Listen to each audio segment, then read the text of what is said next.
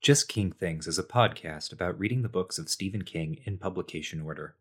As these are largely horror novels, they often deal with complicated and disturbing topics. This episode, on the 1977 novel The Shining, has content warnings for abuse, including domestic abuse, assault, head trauma, broken limbs, racism and racial slurs, misogyny, alcoholism, homophobia, and threats of sexual violence. As an additional note, during recording there was a problem with my microphone. We've done what we could, but the audio is still not the best quality, so apologies for that.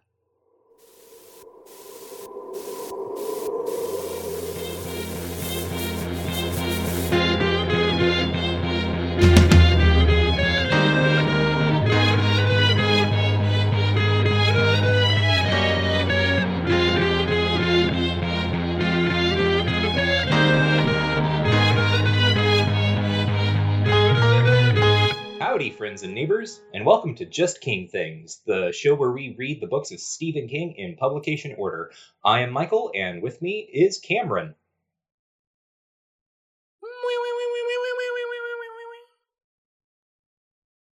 Michael, I'm obliterating your mind with The Shining. Oh. That's the sound that The Shining makes then? Yeah, there's in the Kubrickiverse, which is of course different from the Kingiverse, it's got its own noise, but in this book we are never told what it sounds like. And so I get to determine that myself. And it's all right, cool. Yeah. Well, I'm dead now. You obliterated my mind with The Shining. Which is a thing you can do with The Shining, apparently. The Shining has real bad effects on you if you use it, or like can have real bad effects on a person if you use it too strongly.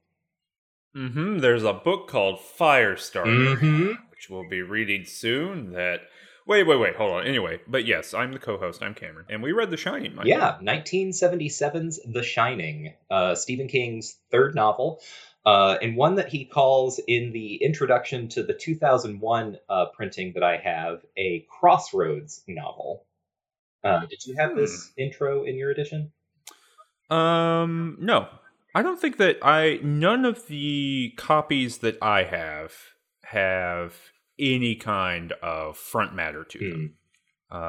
And I don't know if that's just the edition. So I have like the most recent Anchor Books edition of The Shining. And it's got a dedication in the front. It's got this is not a real hotel that I'm writing about little note. It's got a very long quote from Edgar Allan Poe, a Goya, "The sleep of reason breeds monsters." I don't think that is a Goya quote. It's attributed to Goya though, pretty frequently. Is it? Yeah. Well, that's the anyway. Okay, and then. And it'll shine when it shines. Folk saying.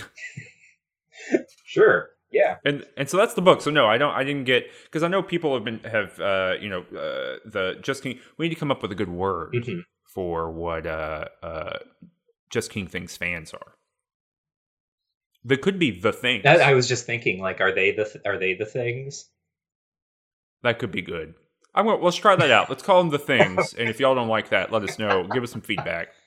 Like, comment, and subscribe to give us the feedback. But I know that there's been some talk, for the past couple books about like front matter, that's kind of showed up, like essays about Salem's Lot or whatever. But yeah, I've not had access to any of that. So that's all to say. No, I don't, Michael. Tell me about what he says in the thing. Well, very, very briefly, Stephen King in Salem's Lot gets typed as a horror author. This is a conversation that he has in various interviews, but also some front matter 2 editions of that novel where he says, for his second book, his agent told him, if you publish this vampire book, people are just going to think you're a horror author. And he went ahead and published the vampire book. The third book then is a haunted house story. And so he's comfortable being a horror author at this point, presumably. But in his 2001 introduction here, he calls The Shining a Crossroads novel because he decides to reach a little further. So I'm going to just read here a little bit from this introduction.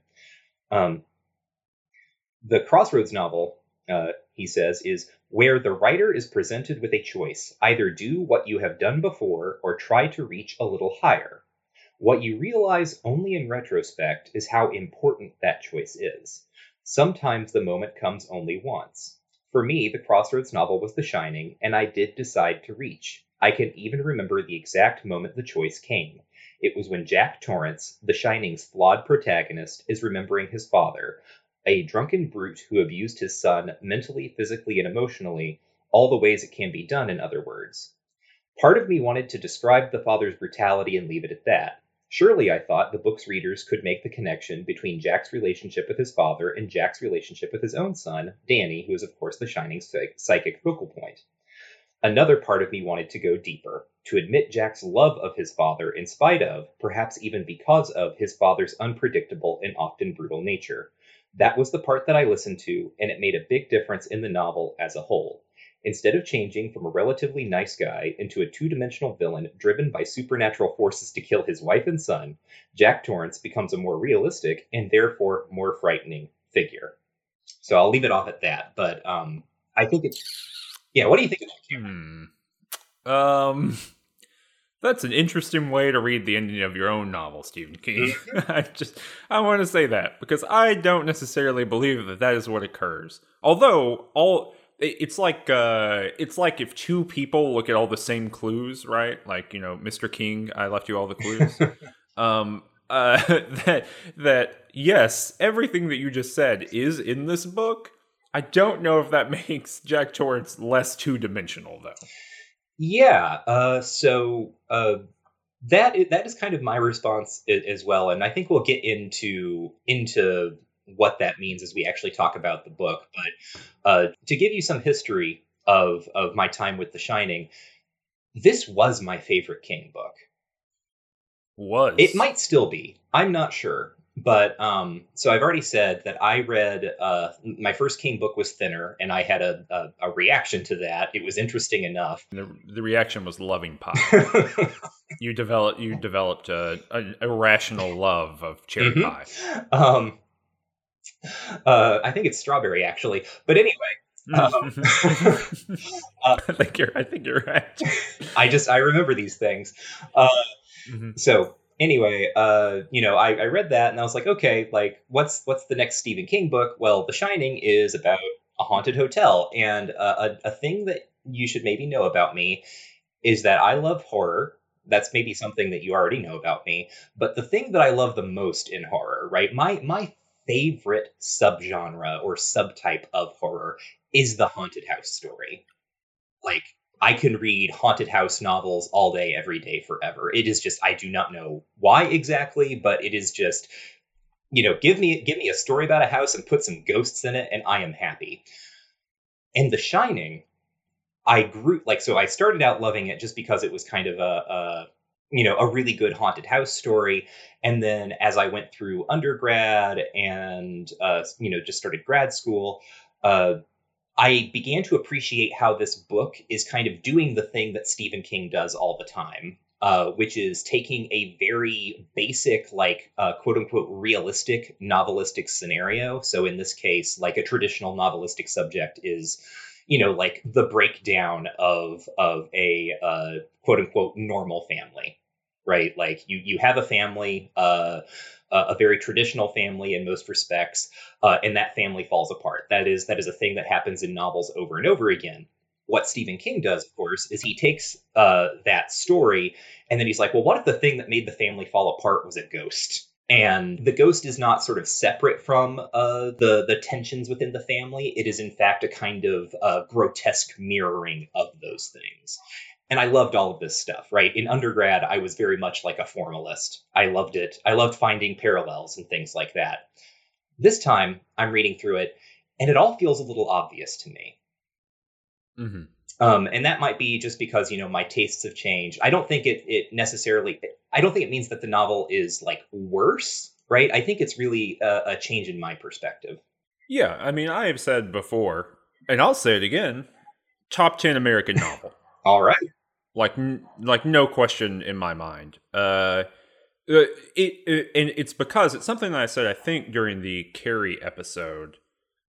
But it's that Stephen King is taking what, capital M modernism in American literature, what they're doing. He's taking kind of the new novel, the 1960s, 1970s new novel, and he is smashing those things into one another. And, I think he does so. I don't think it's a problem, actually. He does, give a lot of psychology and kind of the depth of these characters. I don't think they ever become three-dimensional in the sense that, like you're saying, it's a little bit obvious. I don't think there's ever a point in this novel where what a character does is surprising or shocking to me. Like, every piece of psychological and historical information that gets backfilled in over the course of the novel feels very, like, pat, right? Like, of course, there's a history of abuse here. Of course, there's this kind of generational trauma that's here, both for Wendy and for Jack, and of course for Danny, right? Like, all of that feels very regularized to me. But it's the same kind of thing of taking stock characters and kind of running them into one another. What if you ran Dracula into like modern America, right? What if you ran complicated psychological characters into the most basic ghost story plot? And so I agree. Like, I think that it works extremely well. Yeah, I don't know. I think it works better than like half of what Hemingway wrote. I don't know because when we're talking about like what do you get out of the end of the novel and its sum total, what is communicated to you, I don't know. I don't know that I think the ambiguity in the situation, right? For example, which we might get with a Hemingway, I don't know if that would improve this novel in any way. Kind of the brutality and violence of the last, I don't know, 6th or 7th of the novel, the last chunk. It's very in your face and very obvious, kind of like, well, here's all the themes running into one another and kind of coming to a head. But that works. I mean, the novel is a stone cold banger. Like, it just works. It's just really good. So yeah, like, all that's to say, yeah, I think I've probably read this, I don't know, like 2-3 times. Or maybe even more than that, but read it a couple times as a kid.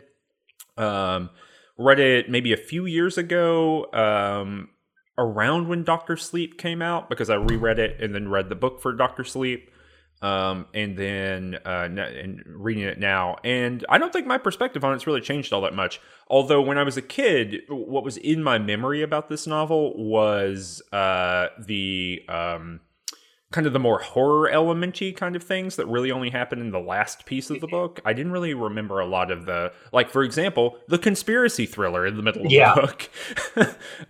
And we'll talk about that in just a second. But there are big pieces of the novel that I just didn't remember, but which are really good. Like, they're not necessarily horror novel-y kind of stuff, and I don't think it's what people think about when they think The Shining. But I think that they really contribute to kind of the sum total of the experience. Yeah.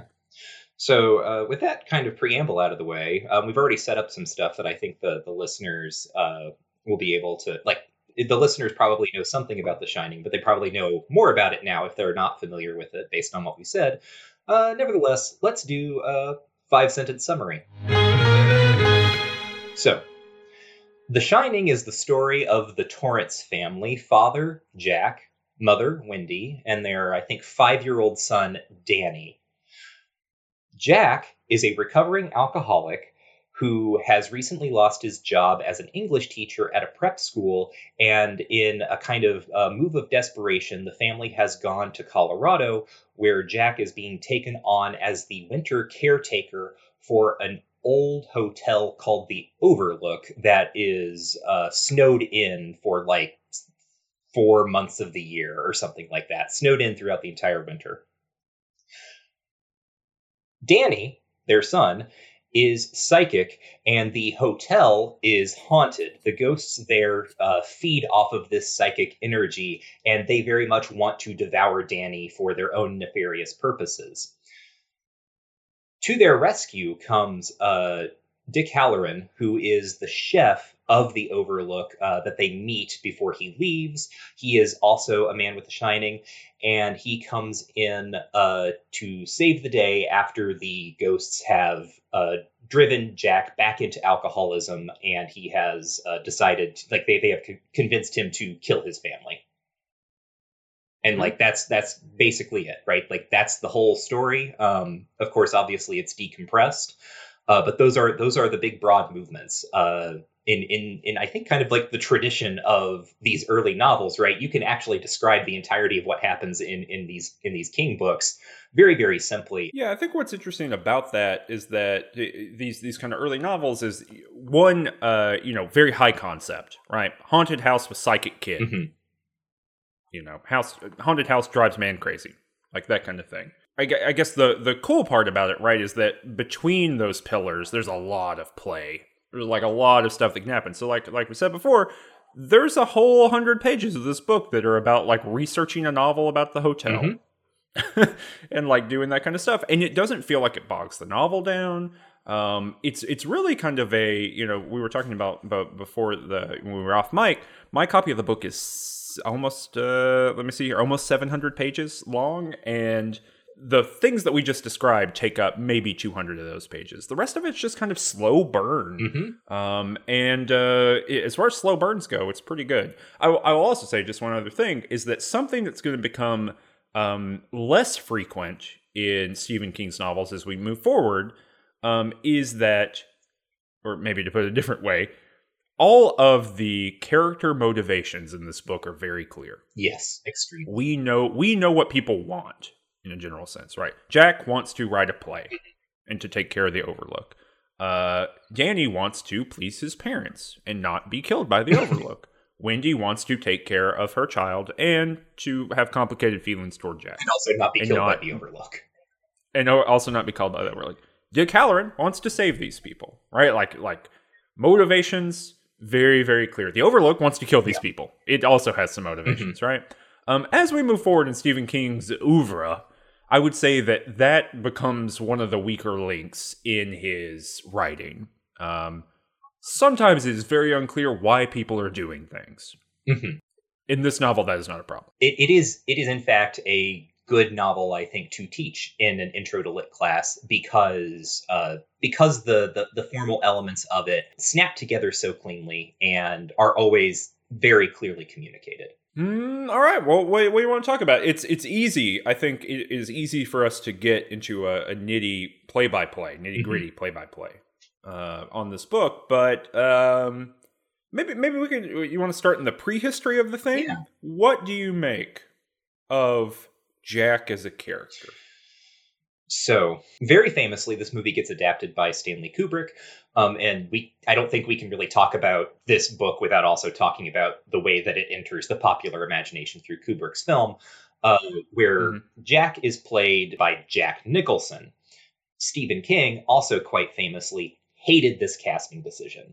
The reason being because Jack Nicholson at this point was known for playing, oh goodness, I can't remember the character's name, but the guy from One Flew Over the Cuckoo's Nest. I think his name is like Murphy Randall or Randall Murphy or something. It could be either. There's a kind of like cadence to that where it could be either. Wouldn't matter one way or the other. Anyway, King did not like this casting decision because he believed that because Nicholson was known for playing a man who was like quote unquote crazy or insane, that it was tipping the hand to the audience too early, that eventually Jack, who is a recovering alcoholic, and we find out also that he has a temper, right? Eventually we find out he's abused a student. Abused is not exactly the right word. He has assaulted a student, right? He beat him in a parking lot. Yeah, he beat severely a teenager. Yeah. And he also, when he was sober at that point, we also learn that at one point when he was drunk, he snapped Danny's arm when Danny was a toddler. All of this stuff, we don't necessarily know at the beginning. It is stuff we learn over the course of the novel. But King objects to Jack Nicholson because he's like, oh, well, clearly the audience knows he's going to go crazy because it's Jack Nicholson playing him. However, we learn within the first few chapters of this novel that it is clear that what is probably going to happen, or what is kind of the looming threat, is that Jack is going to go crazy and kill his family. Danny has a psychic vision of that in his first chapter. So there's not exactly something being held back by Stephen King here either.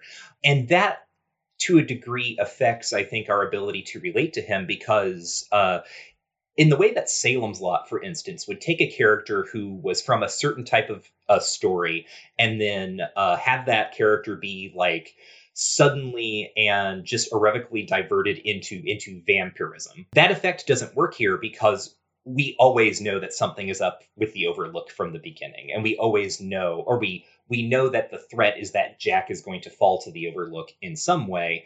It's 1977 when this novel comes out. It might have read differently then, but Jack reads is kind of a big asshole in his introduction. Do you agree? Yeah, that's kind of what I wonder about, right? And especially at the beginning when you're talking about kind of the the non-2Dification, right, of Jack, is that dude is a huge giant asshole. It's just like a big jerk, right? Like he's extremely mean to his wife. Like even in his like pre quote unquote abusive, I mean the quote unquote was pre there, not abusive. He is an abusive person, but in the points of the novel before he is like kind of moving into this violent abusive mode, he's belittling her constantly. He's yelling at his kid. He's yelling at his wife. He has this kind of Papa Knows Best attitude that gets, kind of reiterated later. And I get a sense that Stephen King thinks that he's playing a little bit of like a shell game here. Like, oh, it appears in certain situations, which is going to, signal to us that it's going to come out seriously later. But you read that in 2020 and like, the maybe there's a gradation. This is the most charitable read possible. In 1977, there appears to be a finer grade of understanding what it means to be, abusive or violent toward your family as a white American male. Mm-hmm. In 2020, that gradation does not exist.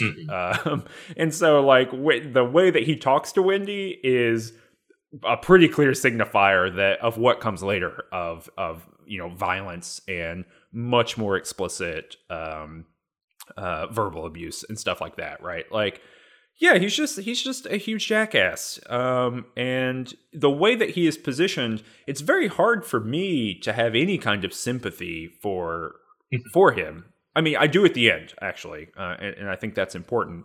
But in the sense of like all of the setup, right? So used to be an alcoholic, or is an alcoholic, is in recovery.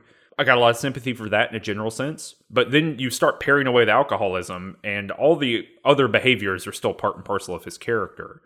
So it's not as if like one generates the other, or if he's a different kind of person, right? When he's under the influence of alcohol, his mode of like thinking he's better than everyone else because he has like an advanced degree. His constant near the beginning of the novel, right, where they're talking about Grady, the previous caretaker, and how he like didn't finish high school, and so obviously Jack is going to be a better caretaker because he and his wife Wendy read books. Right. Like, fuck you, dude. Like, this dude just sucks. Yeah, like so. I mean, just the first line of the novel is Jack Torrance thought, "Officious little prick." Mm-hmm. Like that is the novel begins. We jump into Jack's head, and the first thing he is doing is thinking about how much he fucking hates this other guy. And it's sort of, I think, very like the other guy is Stuart Ullman, who is the manager of the Overlook during its operating season. He's the guy who's going to end up hiring Jack, not because he wants to, but because he's being pressed by a board member who Jack is buddy-buddy with. But anyway, Jack dislikes Ullman. Because Ullman is he's officious, right? As Jack calls him, he's very fastidious. He cares a lot about the Overlook, and he is queer-coded is not exactly the right word, but he has like mannerism, like he may be, right? Like it's unclear exactly how Stephen King is intending us to take Ullman himself. I think the coding is effete. Yes. Or effete. I don't know how you say it. Yes. But right, like there's some sort of like upper bourgeois like sexuality beyond or approach to the world beyond what the ordinary man would do. Right. There's something going on there. And that shows up later too with Derwent, Mm-hmm. I think these characters are meant to be read. Anyway, sorry to interrupt, but go ahead. I was just saying, like, so like this opening scene with Jack, right? What our first scene with him is not just him like hating this guy, right? But there is obviously a kind of different approaches to masculinity are being pitched against each other here, right? Jack will learn that, so he's going to be a caretaker. As you said, he takes pride in himself for having a degree, and he looks down on Grady, who was the caretaker who killed his wife and two daughters in a previous season. And Jack says that happened because, cabin fever, but he and his wife Reed, they're going to be able to keep themselves entertained. And that's why he's not going to murder his family. So Jack is from kind of a working class background. We learn this later as well. And he's kind of worked his way up to becoming an English teacher, and he wants to be a writer. He's sold some short stories. He wants to write this very literary play called like The Little School or something. Yeah, it just sounds awful. It sounds like the worst play It sounds really stupid, and also it's basically Apt Pupil. It is right, like which is a Stephen King novella we're going to talk about later. It gets published in different seasons in like 83, I think. So Stephen King reuses some of the seeds of this like play within the novel for a later story he tells. But anyway, right, like we have Jack, who used to be a teacher, who had this aspiration of being the great American novelist. He's been thrown low because of his own temper and his alcoholism, and he's forced into kind of this job that has previously been offered to like high school dropouts and single men with no attachments. And he is then brought face to face with this feminized, effete man who he has doubt. There's also. The next person he meets is the maintenance man of the Overlook, Watson, who's very like rough and tumble working class. His dialogue is written in kind of that like working class idiolect. He says "fambly" instead of family and that sort of thing. Very Stephen King. We're going to see that show up a billion times. So we have Jack, who is positioned between like Ullman, the manager, who is less masculine, and then we have sort of the overly masculine Watson, who's like blowing his nose and like looking at the snot in his handkerchief and that sort of thing, and he works in the basement. And Jack is positioned between them as someone who was at one point upwardly mobile, but now all of these sort of aspirations have been thwarted by himself, and his response is to just kind of resent everyone. Yeah, there's a sense that you get across the whole novel that Jack believes that he is being unfairly treated by the world. And the kind of broader context that we get around that is that Jack is just doesn't do the work in a general sense, right? Like he doesn't complete the play. He barely is working on it. He is constantly thinking about how other people are trying to get one over on him or how other people have unfairly treated him, and never considering that his actions and the way that he deals with other people might have something to do with it. And right, like I think it's really crucial. I think that this novel gets tied up in discussions of alcoholism all the time, and I think that's obviously very, very complicated, but it's important to note, right, that him being an alcoholic actually for a very long time and drinking on the job, in fact, of teaching high school students, that's not what got him fired. What got him fired is being stone sober and going and catching a kid who is slashing his tires. He catches him doing it, and he beats him so badly that he, it's told in, I think, narrated in a really kind of brilliant way where you only get pieces of it. But he is like slamming the kid's head up against his car. He's like smashing this kid's head into the thing, and before he does it, he says, of course you're going to take your medicine, which is this kind of phrase that his own abusive father said to him. So obviously all these things are tied up in one another, and I think we could have a really robust conversation about is that mode of engaging with the world of violence and trauma and abuse, is that something that he can be blamed for? And I don't know. I certainly don't think it's a choice to do that. To deal with the world via your trauma. But, right, like the thing that gets him fired is ultimately an action that he does, and it is an overreaction, but he never sees it that way.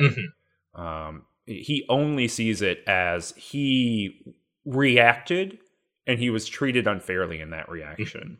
And that kind of position towards something is what traces Jack's position through the novel. And ultimately, at the end of the novel, when he is trying to kill his wife and son, that's the same scenario or set of scenarios or same framing of the scenario that's going through his head the whole time. Is I can't believe they're doing this to me. I have to do it back to them. And so it's tragic in a lot of ways, I think, in like, capital T tragedy, in that there seems to be a progression of events that no one can get out of, like it's fate. That's very intentional, because King has said that he wanted to structure this as a tragedy, which is why there are 5 parts to the book to mirror the 5 acts of a tragic play. Yeah, so it absolutely works in that way, right? But there's never any kind of reconciliation of Jack and the character that maybe he can recognize this pattern and do something about it. And obviously, this is also a very 2020 kind of like frame of thinking about generational trauma and abuse, right? You got to think about what you've inherited and how you need to deal with it. But I don't think that makes him a very sympathetic character either, right? Or it doesn't change my position on, he's kind of two-dimensional. He kind of is just a shit guy on some level because he has no interest maybe in being reflective. Maybe that's my problem. Maybe that's what I'm getting at, is that Jack has zero interest in trying to think about where he came from and why he acts the way he does to other people and to his own family. He never gets out of that kind of the mindset that he has inherited. And I mean, it's also worth pointing out, right, that all of these things that we're describing, these are things the Overlook uses against him, right? These are things that I think the novel is conscious of. Yeah. And so, like, the Overlook, when it starts to get to work on the family, because this is how, haunted house novels work, is that people are in the haunted house and the haunted house starts setting up little situations or like sending them little thoughts, and their perspective on the world is slowly corrupted and compromised by the framing of whatever evil dwelling they're in. So the Overlook uses all of this stuff against Jack. So it's clear that like the Stephen King and the novel itself is not like these are all fine characteristics of him, because these habits are with Jack to the end. The novel never quite steps outside of them in a way to suggest that they are like things that might have gone otherwise, as you're saying, right? That kind of the tragic inevitability of it. Yeah, I think that is a great way of putting it, and I think that's what I'm trying to get to, or what I'm trying to say is that I think what would make Jack a better character, quote unquote better, right, or more interesting, or more 3-dimensional, or maybe even more sympathetic or tragic, would be him recognizing the situation that he is in and knowing he can't get out of it. And he never does that. It's just flatly presented as like him and the kind of little universe that he is in. And so it never gets beyond, for me, it never gets beyond a stock character. He's an interesting stock character, but he's kind of just a shooty guy. Anyway, what about Hubie Marston? Hubie Marston is a character from Salem's Lot. But I know this is weird, right? We talked about this in the Salem's Lot episode, is that Salem's Lot basically gives you the setup for The Shining. If you haven't listened to the Salem's Lot episode, or to refresh your memory, Hubie Marston is this gangster in that novel who has a lot of, like, because he's a gangster, has a lot of unsavory connections, might have done some murders, but also moves to the small town of Jerusalem's Lot, builds a house, moves into it with his wife, and then may or may not do some Satanism. Actually, not may or may not. He does. He does some Satanism. They absolutely do Satanism. But the sort of end result is that his house, the Marston house, becomes like the local haunted house, and it's described as kind of a reservoir, or a reservoir of like malignant psychic energy, right? And the thing that is quoted in that novel that has bearing here is Shirley Jackson's The Haunting of Hill House, one of the great haunted house novels. The famous opening lines for that, no live organism can continue for long to exist sanely under conditions of absolute reality, et cetera, et cetera, et cetera. And then whatever walked in Hill House walked alone. Mm-hmm.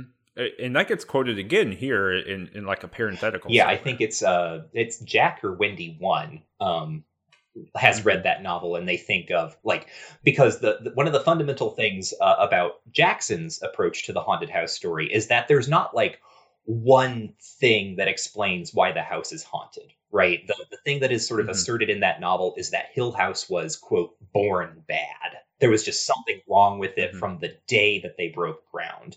And the sort of suggestion by the end is that in some ways, right, Hill House haunts itself. Like there are no individual ghosts. Hill House itself is just evil. So Mhm. King picks this up and runs with it by saying, well, what if this Hubie Marston character, what if he made, he built his bad house, right? And it was a kind of psychic battery where various bad things might sort of coalesce. And then he pulls that forward here into The Shining by saying, well, what if it wasn't just a house? What if it was a hotel? And this hotel was, surprise, at one point and actually for a long time involved with a seedy gangster type guy who is basically who had a lot of more legitimate business connections. What if Hubie Marston, right, that character, what if he was Howard Hughes? So a business magnate after, sort of during and after the Second World War.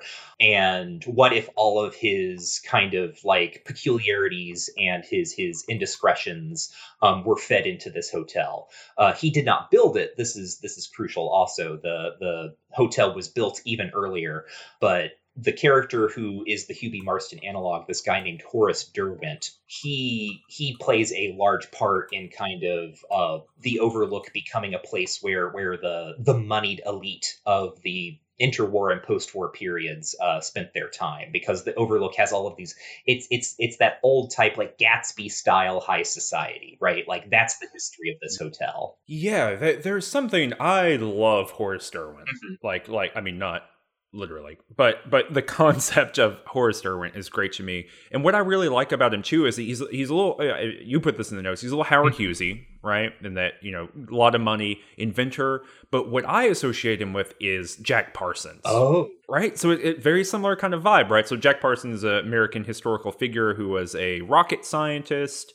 But was also really involved in magic, and died under mysterious circumstances, and so lots of people. Who's the British magician he hung out with? Crowley? Yeah, Crowley. So deeply involved in like that kind of scene, but also rockets. And but so yeah, so to me, Derwent is kind of a melding of all of those kind of people, right? And we find out over the course of the novel that Derwent loses control of the hotel, theoretically, and then regains it through like shadow corporations over the years. And at one point, Jack is having a conversation with his friend Al Shockley, right, who got him this job. And Al Shockley's on the board of the hotel at this point, and he basically says, like, do you still work with Horace Derwent, right? Like, do you still work with the Derwent Corporation? And so for me, there's like this whole extra like push in this novel of like there's not only Horace Derwent in like his like nightmare hotel that he has made that has all this stuff that we're going to talk about as far as ghosts and things like that's almost inherently evil, as you're saying, Michael, from groundbreaking forward, but also that there's like a whole shadow conspiracy set of corporations in America, and who knows how many people are associated with it that ultimately are like feeding the Overlook Hotel, that we don't know where Derwent went.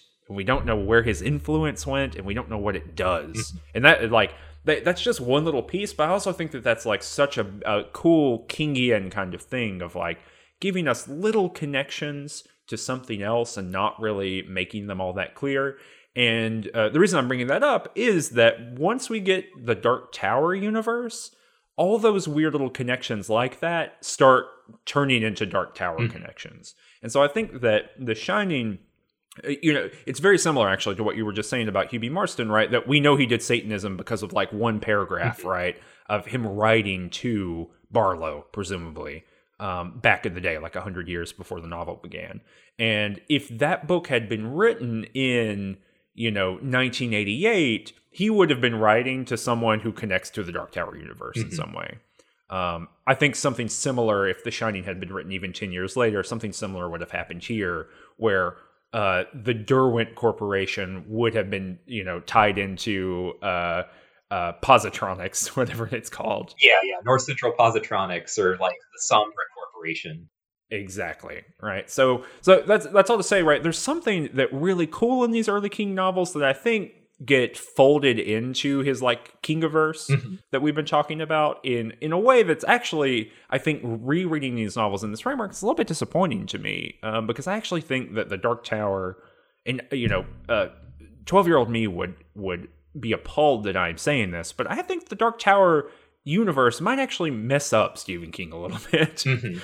It might actually make what's cool about his writing not as good sometimes. But that's a digression. That's for later. Back to you, Michael. Sorry for a long digression. Oh no, I think that's good, because what you're getting at, I think, is a question that you can come up with as you're reading this book is like, does Derwent know the hotel is haunted? Is he like, because he keeps like reacquiring it through shell corporations and stuff, and it's like, does he have some sort of plan, right? Is he working on something, or was he working on something? Did he have some sort of goal with this place?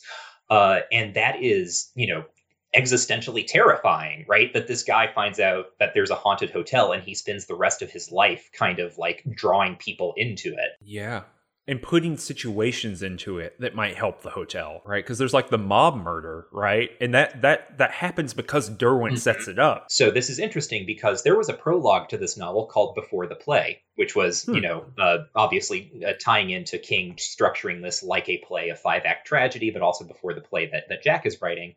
Before the Play was cut from the novel. And I think for good reason, because it's there, like the specific parts of it are good. I went back and reread it for this. The specific parts of it are good.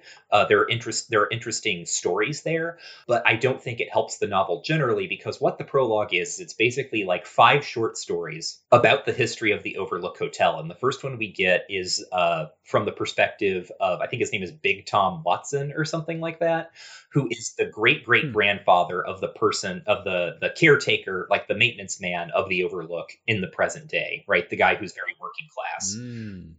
The story we learn is from the novel itself is that this guy got super rich, right? He was like a Western like land baron during that time. He got super rich. He built the Overlook Hotel.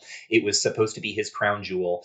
And instead he lost his fortune, right? It ruined him. The first story we get in this prologue is from his perspective when he has become the maintenance man himself. Those are the terms when he went bankrupt. Those are the terms he instituted with the new owner, is that he would sell the hotel as long as he could be as long as his family had some sort of claim to the maintenance position. And the thing that he remembers is like his wife died while he was making the hotel, right? And she got suddenly very sick and died. And you get the sense that like the Overlook got to work on him, right? Like the second he wanted to start building this hotel, it got to work on him. And she says to him something like, you've set it up in the tabernacle of your heart.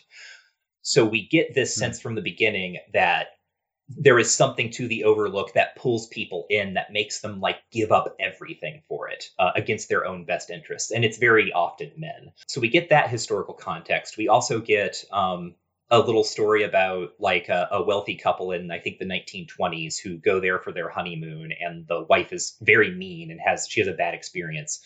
We also get the backstory of the dog man, who we'll probably talk about, but I don't like that we get the backstory of him, because the dog man is so much fucking scarier when you have no idea what is going on with him. Yeah, where he just shows up. Yeah.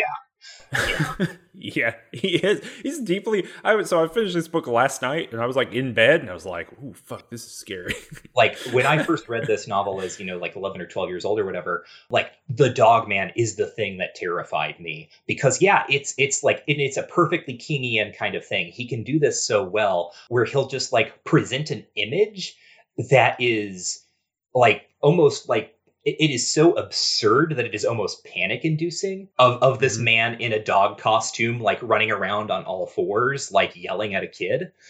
Yeah. Like nightmarish, right? In like a real, like primal sense of that word.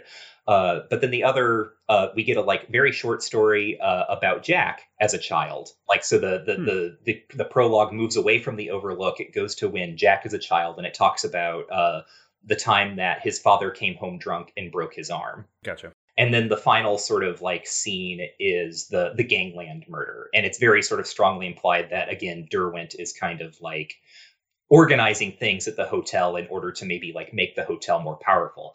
And so the suggestion becomes that like Derwent is like the original builder, right? Derwent is another person who has like been hooked into the hotel in a very key way, and it is working through him as well as on him. Yeah.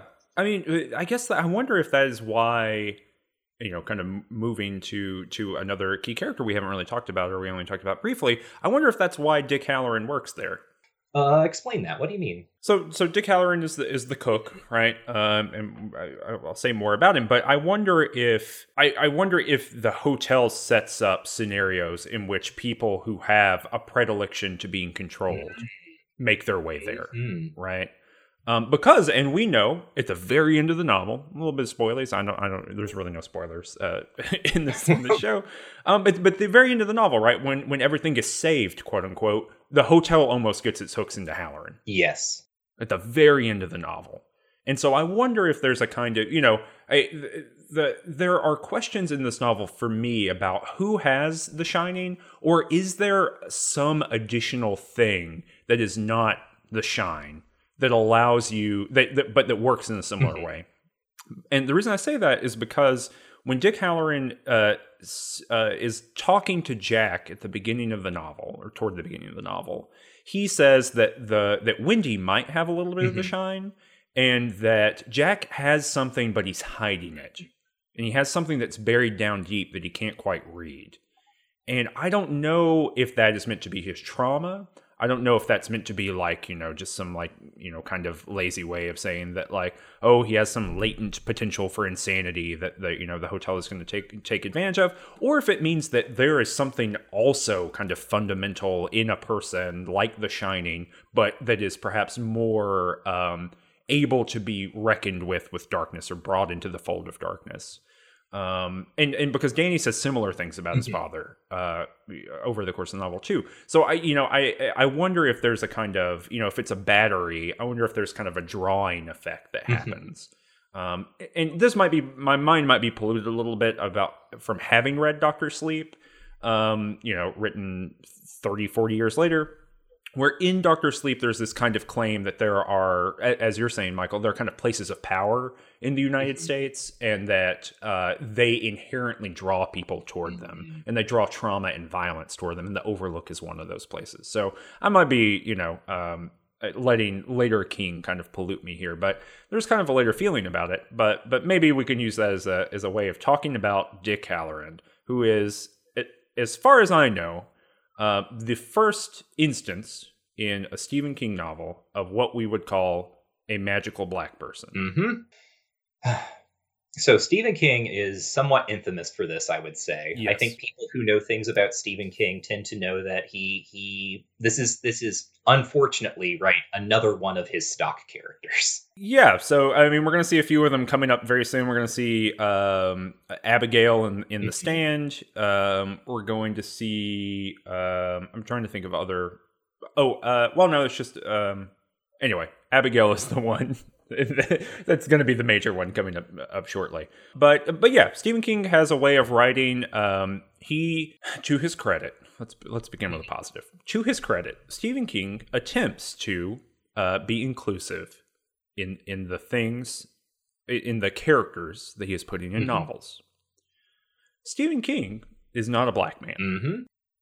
One does not get the sense reading Stephen King's novels that he knows very many black people. And so what you end up, I'm dancing around the point. What you end up getting in Stephen King novels is you get black characters who are caricatures, just straight up caricatures.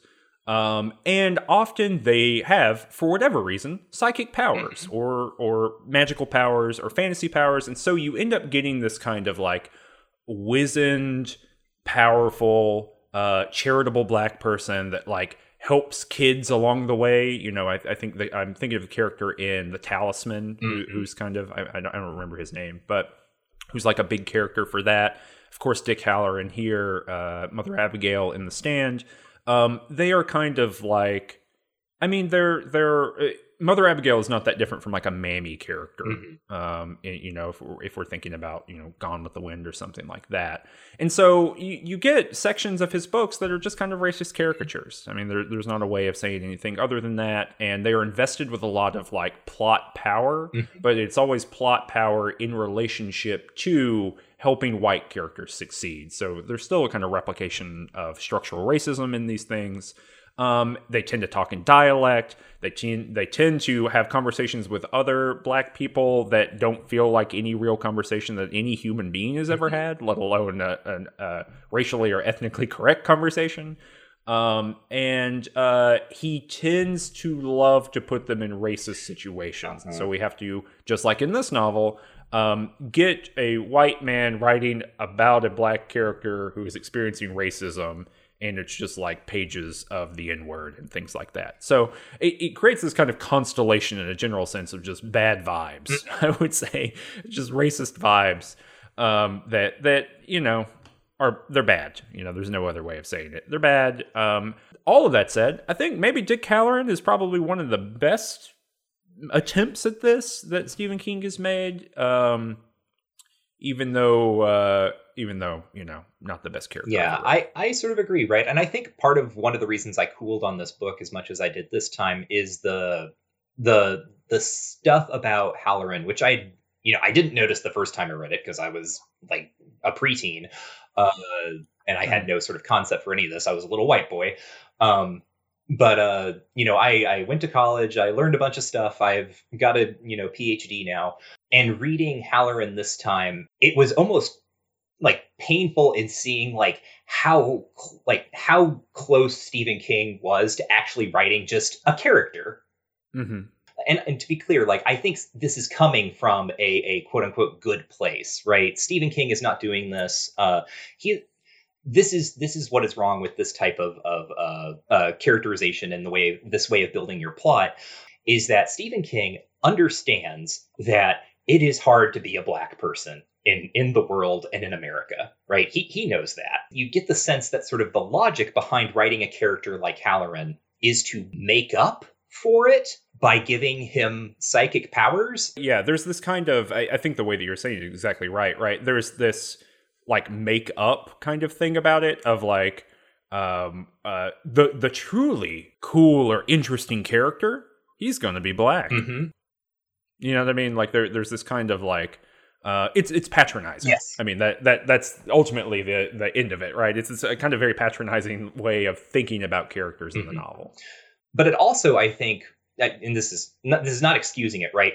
It also plays into the thematics of the novel, which to think back to The Overlook, as I said, is associated with kind of old money, right? Like the jet set, the Gatsby kind of stuff. And then specifically when Derwent takes it over after World War II, and Jack thinks this when he is... So there's, during the kind of middle point of the novel, when the hotel starts drawing Jack in, there's like a whole bunch of old papers and stuff stored in the Overlook's basement, and he has to go down there to release pressure from the boiler because it's an old boiler, and it needs that needs to happen or else the boiler will explode.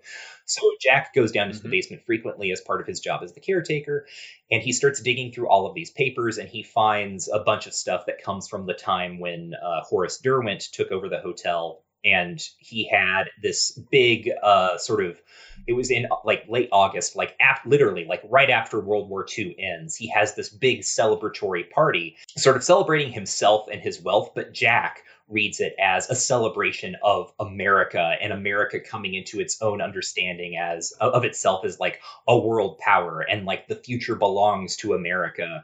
And we are going to celebrate ourselves and our wealth and our abilities and so on and so forth.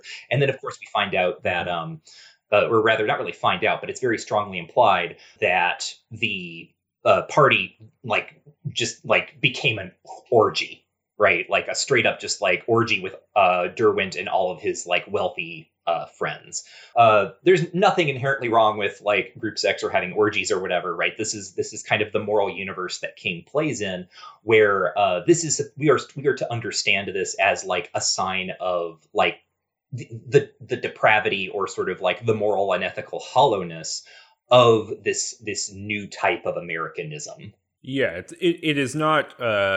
It's not just like an orgy; it's like a bacchanalia. Yes, right. It is reveling in the excess of the thing, and right. I mean, it's the production of psychic energy. I think here too. I think the reason that because he discovers that this happened, and toward the end of the novel, as things are really kind of coming to a head and things are happening, what keeps occurring is that the party keeps being summoned up. Mm-hmm. That it is the face of the Overlook is this party.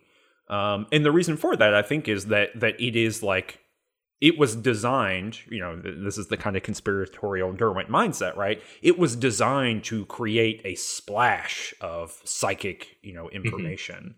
And it kind of gets built up into the Dogman too, right? With the Dogman, when he's yelling at Danny, he is sexually frustrated. He's trying to sleep with Derwent, and Derwent won't have sex with him, or he can't find Derwent, basically, right? So there's this kind of longing and desire and want that's associated with this big psychic event, but it's never fulfilled, right? It is ultimately kind of run aground on the rocks of reality, and like that is built into the psychic structure here. So like all of the kind of I'm going to be me here, but the metaphysics of the Overlook, right, are based on these big moments of like affective and psychic energy, a charge. You keep talking about a battery, but that really is what it is, right? It's charging up what the Overlook has in its capacity for action. Right. Like the Dogman is a great example. You're talking about sort of like that frustrated desire, because like that's what the Overlook ends up doing to Jack, is it starts saying to him, in direct or like indirect ways, like if you wrote a novel about this, right? Because he's digging through all of these papers. If you wrote a novel about this, it could really be a big hit. If you just kept reading all of this stuff, if you just follow me a little bit further, some good stuff could happen, right? This could really make your career. And so it ends up replicating in kind of an individual way, this larger structure that you could say is like a critique of America in general and post-war America, this idea of, oh, look at all of our power, look at all of our wealth, but who really has that? And who is structuring access to it, right? The Overlook is this like nexus of, I mean, it's what Lauren Berlant calls cruel optimism. Mm-hmm. Right? It's like harmful attachments. Like, yeah, I like the American dream, right? I could have a better life for myself if I just worked harder. And at the same time, this friggin' haunted hotel is cutting out my legs from underneath me at every turn. And then, of course, as the reason Halloran like shows up here in his way, right? And this is also a problem of making like the one black character in the book really like representative of all black people, but he is the person who looks at the hotel and is like, this is bullshit, right? This is a thing that does not like, this place does not like us. Yeah, and so when the at the beginning of the novel, Halloran's showing them around. He has kind of a psychic conversation with Danny, and if you're confused about what's happening in the novel, by that point or at that point, he lays it all out for you, right? He's like, Danny's got psychic abilities. This hotel is going to wait till these people cannot leave, and it's going to do something bad for them. Danny, I'm going to be in Florida, but if you need me, call for me, and I will be there. And what we get, repeatedly over the course of the novel with Halloran is he's down in Florida. He's just kind of living his life, and he's got friends down there, and he's just kind of doing. He's got his car that he actually really likes. He doesn't want to bring it to Colorado, but as he drives away, when he leaves the family there, right, when he leaves the Torrances there, he drives away and he thinks, I'm never coming back here again. This is a bad place, because he's seen things in the hotel. He's been to room 217, which has kind of a ghostly woman in it. The woman who famously shows up, I think she's kind of one of the central images from the Kubrick film. And he says, I'm never coming back here again. And it's precisely because of that. And we get the hotel personified. I mean, frankly, to be honest, the hotel as a monster, quote unquote, only gets personified in a couple different ways. It gets personified at the end when it is really possessing Jack, and that's kind of the end of the novel. And when it's talking to Halloran. Danny repeatedly tries to call for Halloran psychically across the United States, and it works a couple times. But then eventually, as Danny is trying to call, the hotel steps in, and it's cursing at Danny or whatever. And then when Halloran gets close, it's like screaming racial epithets at him. Like, it has power, and it has a perspective on the world, and the perspective on the world is almost entirely self-preservation and then racism. Like that's what we know about the hotel. And so that is not to add to anything you just said, but just to say that, like, I think clearly King is trying to think these problems, but it is I think, like you said, right, like the charitable read is King's trying to think these problems and then kind of resolve them through the character of Halloran, or show the problem through the character of Halloran. But the problem that comes with that is that King just doesn't have the perspective necessary in order to really make that work. And so, it's very much, I think, a white, like capital L liberal problem, in that he knows that there is an issue and he's trying to address it, but he does not have the tools at hand in order to actually do so. And so you end up with these kinds of characters, and we're going to see that literally for the next 50 years. Like the most recent King work still has this problem in it. I think it is probably the biggest flaw. If we can say that there are flaws in Stephen King's work across the board, his handling of race is perhaps the central flaw. But yeah, what about other stuff that's happening in the middle of this novel? What do you think about the hedge animals? I hate the hedge animals. So, a little bit of history on this novel. Stephen King starts trying to write this book, and it is originally called Darkshine. Yeah, so actually, let's tell another story. While we're talking about race, let's tell another story. The original title for this version of this novel was called The Shine. Okay, sure. Yeah, Stephen King had to be told by his editor that is a racial slur against black people. So it becomes The Shining. Got it. Okay. So I'm saying these things because these are the titles that were given. The original title for the original idea for this book was called Darkshine, and it was about some people trapped in an evil amusement park that ran off of the psychic energy of a little boy, right? I mean, okay, I get it. Yeah, and it was inspired, King says this explicitly in some interview or piece or other, it was explicitly inspired by the Ray Bradbury short story, The Veldt. Are you familiar with this? Oh, okay. Yeah. Yeah. So The Veldt, if you don't know it, is a Bradbury short story about these two parents who have children who spend a lot of time in their nursery. And it's a science fiction story. It's the future. And the nursery is, because it's like a 1950s, 1940s science fiction story, right? It's the nursery is like basically a holodeck from Star Trek. And the kids can like play all sorts of like sort of environments and games and so on in it. But the thing that the kids are doing all the time, and it's weirding the parents out, is they just go to the veldt, right? An African veldt, which is like a kind of stretch of grass where like lions hunt. And the kids are just hanging out in the veldt all the time. And there are always these lions in the distance. And this is really wigging the parents out. And like spoilers for the veldt, by the end of the story, the children have used the nursery to kill their parents, right? They used the lions to eat them. And so King has... He takes this idea, he tries to make this amusement park novel out of it. But the problem he is having with the amusement park novel is that once the scary stuff starts happening, he can't figure out why the characters just don't leave. Yeah, I think this might be a Stephen King problem over the next 60 years or so, is that many of his plots couldn't be resolved if people just left. If you just left the place where you were in. Yep. It went literally anywhere else.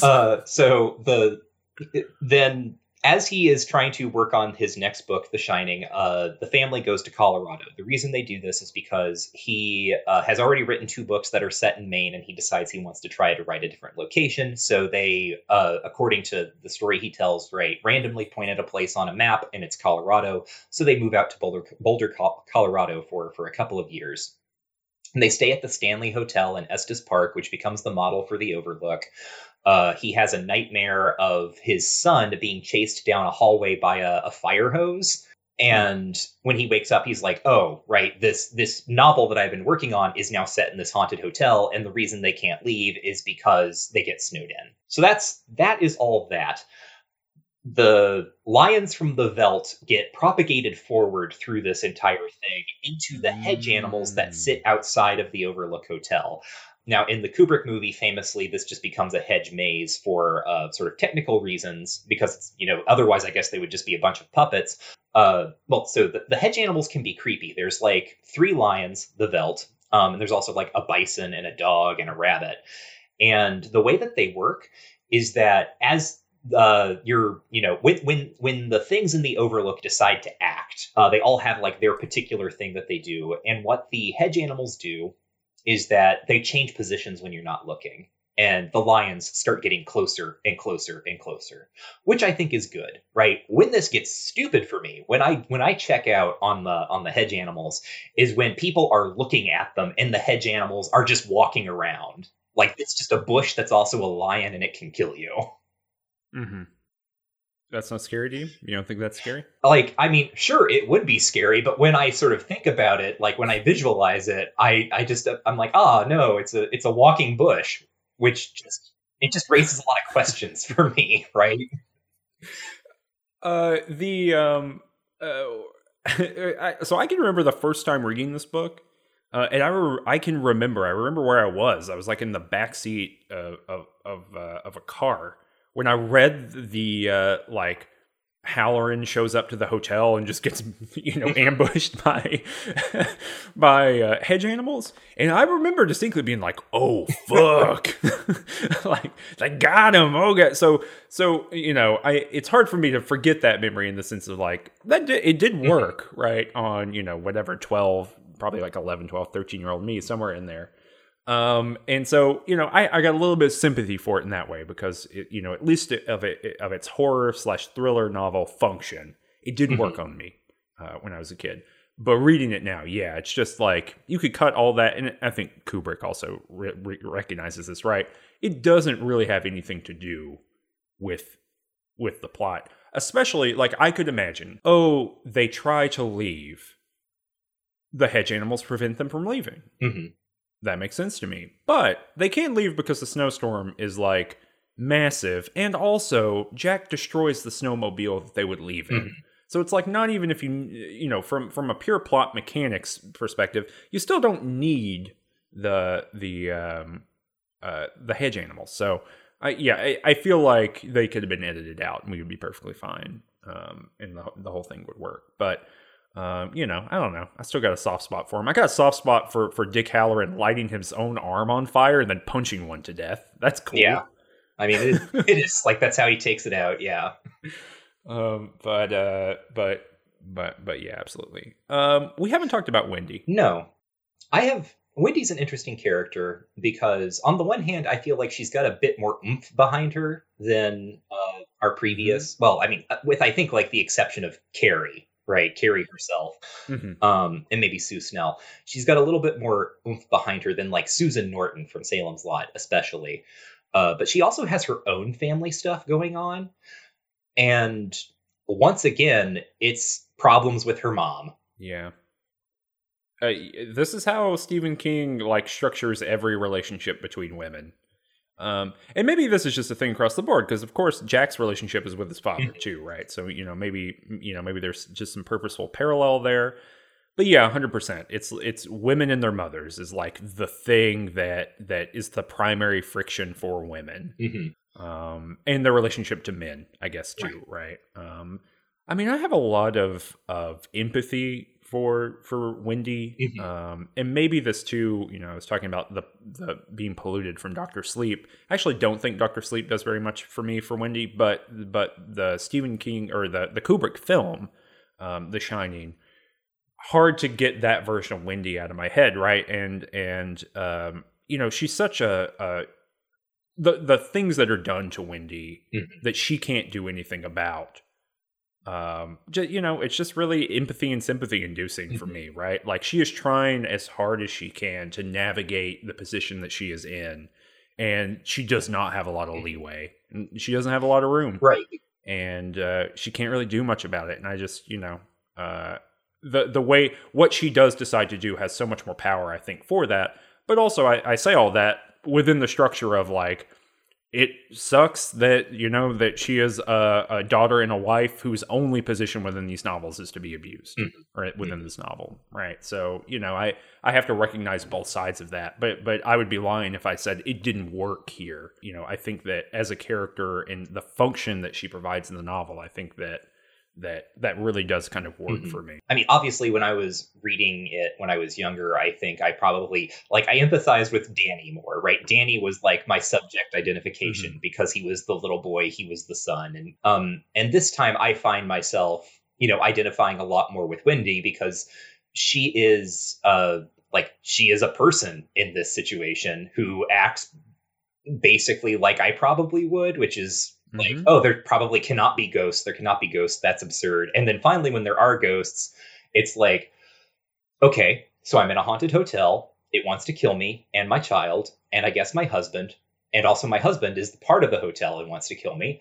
What can I do about this? Yeah. And she really has to think through, her plans. And she makes plans and she tries to execute them. It just happens that, she's thwarted at almost every turn. Yeah, and maybe that is partially too why I have such an emotional connection, I think, with Wendy, is that she really is. She is just like, she has all the same information that we do, and she, exactly like you're saying, is trying to plan. And so in that way, right, like, she's one of the very few characters that moves in the novel. I wouldn't say that Danny moves very much, right? He doesn't really learn that much more about himself. He doesn't learn that much more about the hotel. He's just trying to survive, and it's really minute to minute for him. Same with Jack, right? He is falling down a hole, but I wouldn't say that he has very much character progression. But Wendy goes through a lot of stages in this thing of having to make choices between, like, do I try to leave and maybe die outside, or do I definitely die here? And, what can I do for my son? And so I think you're right. I think it's that kind of planning that makes her really work as a character. Let's kind of go. So we've talked about the plot of the novel. Plot of the novel, as you said at the beginning, pretty simple, right? They're in the hotel and things get worse, and they go from there. But I think it might be good here. This is going to be a long episode, I think. Just the truth of the matter. Let's talk about scary moments in the book. Can we do that? Okay. Because we want to talk about the dog man, but we're not going to dedicate a huge amount of time to just the dog man. Let's talk about scary stuff. I'll go first. Wasps. Oh, so, okay, when we say scary stuff, do we mean things that we find scary that are in the novel, or the things that the novel is telling us are scary? Well, I mean, we can talk about some things the novel's telling us are scary that are not scary. We could do that too. But let's be inclusive of both. Okay, so wasps. The kind of formative, scary thing that happens in the novel is that he's up on the roof. Jack's up on the roof, and he's fixing some shingles, and he finds a wasp's nest. And I also apparently can't say that wasp's nest. Can't say that, I guess. And he finds it, and he uses a bug bomb on it to get rid of all the wasps in it, and he puts it in Danny's room. And then all the wasps come back and they're stinging Danny. And to me, that is scary because I don't like being stung by stuff. I grew up in a rural area. I got stung by perhaps every insect on the planet. I got stung by a hornet on my face one time. Yes. And it swelled up to 5 times the size of my normal face, which is already big. So, did not care for that. I think that's scary. Wasps coming back to life. That is very scary. My response to the wasp thing is I understand why it's scary. I also don't like being stung, but this is, when I said at the beginning of the episode, one of the reasons that I maybe cooled on this novel a little bit this time is because everything is very obvious. The wasps is one of the things that is very obvious to me because the wasp nest where Jack kills all the wasps, then brings it back in, and then suddenly the wasps are alive again, it becomes a recurring metaphor and image that describes the Overlook itself. As a wasp nest that is at one point empty and then suddenly populated, right? And very dangerous and filled with kind of this simmering, angry, anti-human intelligence. Yeah, it is such a commanding metaphor that it even shows up at the end. Like Halloran thinks that, unrelated to any of the other actions. Exactly. Which is fine, right? That is a fine image, but it also feels very belabored and obvious. Yeah, it is. Absolutely. I'm just putting this in here too because we were talking about it before. Very interesting that this metaphor of the wasp's nest is exactly the same metaphor that gets used in Neuromancer just a few years later. About the haunted hotel in Neuromancer. I mean, yeah, the haunted space station in Neuromancer. Anyway, what did you find scary, Michael? Give us a scary thing. Some of the stuff that Jack digs out of the basement is very scary to me, right? He finds among all of these papers, right? He finds like a note that a guest was writing in their room, and it's half finished. And you don't get the sense that and then something snuck up behind them and grabbed them, although that might have been what happened, right? Because the note is just like, oh, I'm sorry, I haven't written to you. I've been very distracted. And then the note just stops in the middle of a sentence, right? Mm-hmm. And this is very interesting to me because I know where King is getting this. He also finds Jack also finds a teddy bear that's been dismembered in this pile of junk, which is, there's nothing clearly wrong about it, right? Teddy bears can get ripped to pieces, but the thing that it implies is what's frightening. And King is pulling this type of thing from a novel called Burnt Offerings by Robert Marasco, which actually gets made into a movie in 1976. But that's a haunted house novel where a family moves into a big old mansion on Long Island over the summer. And they are the caretakers, right? It's owned by these wealthy siblings. And they're like, during the summer, you'll be the caretakers, this, that, and the other. Mm-hmm. But how Burnt Offerings works is you never see a ghost, but the father is trying to clean the pool and he sees something in the bottom and he pulls it out. And it's a pair of glasses. And one of the lenses is cracked. It doesn't the glasses don't belong to anyone in the family, but there's just a pair of broken glasses at the bottom of the pool. And then the son finds a rusted tricycle overgrown by vines in the garden. So all of this almost like BioShock, immersive sim style, here is an object that implies a story. And this happens a couple of times in the basement, but also at one point, when the Overlook's elevator starts running on its own and Wendy crawls in and she finds a whole bunch of glitter and a party mask. Right. She throws out the streamers and is like, what is that, Jack? Because at this point, he's denying that there's anything wrong in the hotel. And Wendy knows that it is. Yeah, that's the second scariest thing in the novel to me. That it legitimately was goosebumps generating horror. Right. And that's what I love about that is the way that you just take an object and it becomes malevolent. What was another thing? What about that dog man? Yeah, let's talk about the dog man. So as you remember what you were doing when Halloran, got ambushed by the hedge animals, I also remember where I was when I first read about the dog man. I was alone in my grandparents' house because my family... Oh, no. Yeah, I had gone there with my mom and my sister, I think, and then they were going to go shopping or something. And I was like, oh, I'm reading this novel and I'm kind of into it, so I'm just going to stay here. And so everyone is out and I'm sitting in my grandparents' house alone and I am reading the back, basically third of this book. And how this works in the novel is Danny is alone. The hotel has gotten to Jack. Jack is downstairs. Danny and Wendy are locked in their quarters upstairs.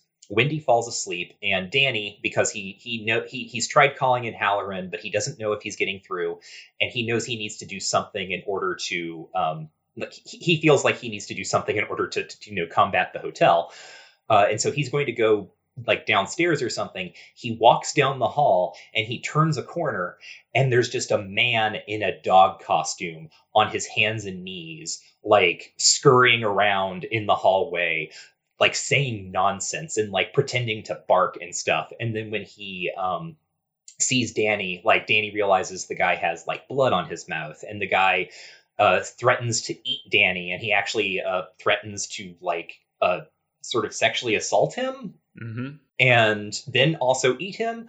And it's, as I said earlier, right, it's just this absurd nightmarish idea of turning a corner in a massive empty hotel, and there's a man in a dog costume yelling at you and threatening you. And of course, Kubrick takes this image and does something else with it that I think becomes its own kind of iconic. But reading that book, I remember sitting on my grandparents' couch and just being like, oh shit, oh shit, oh shit.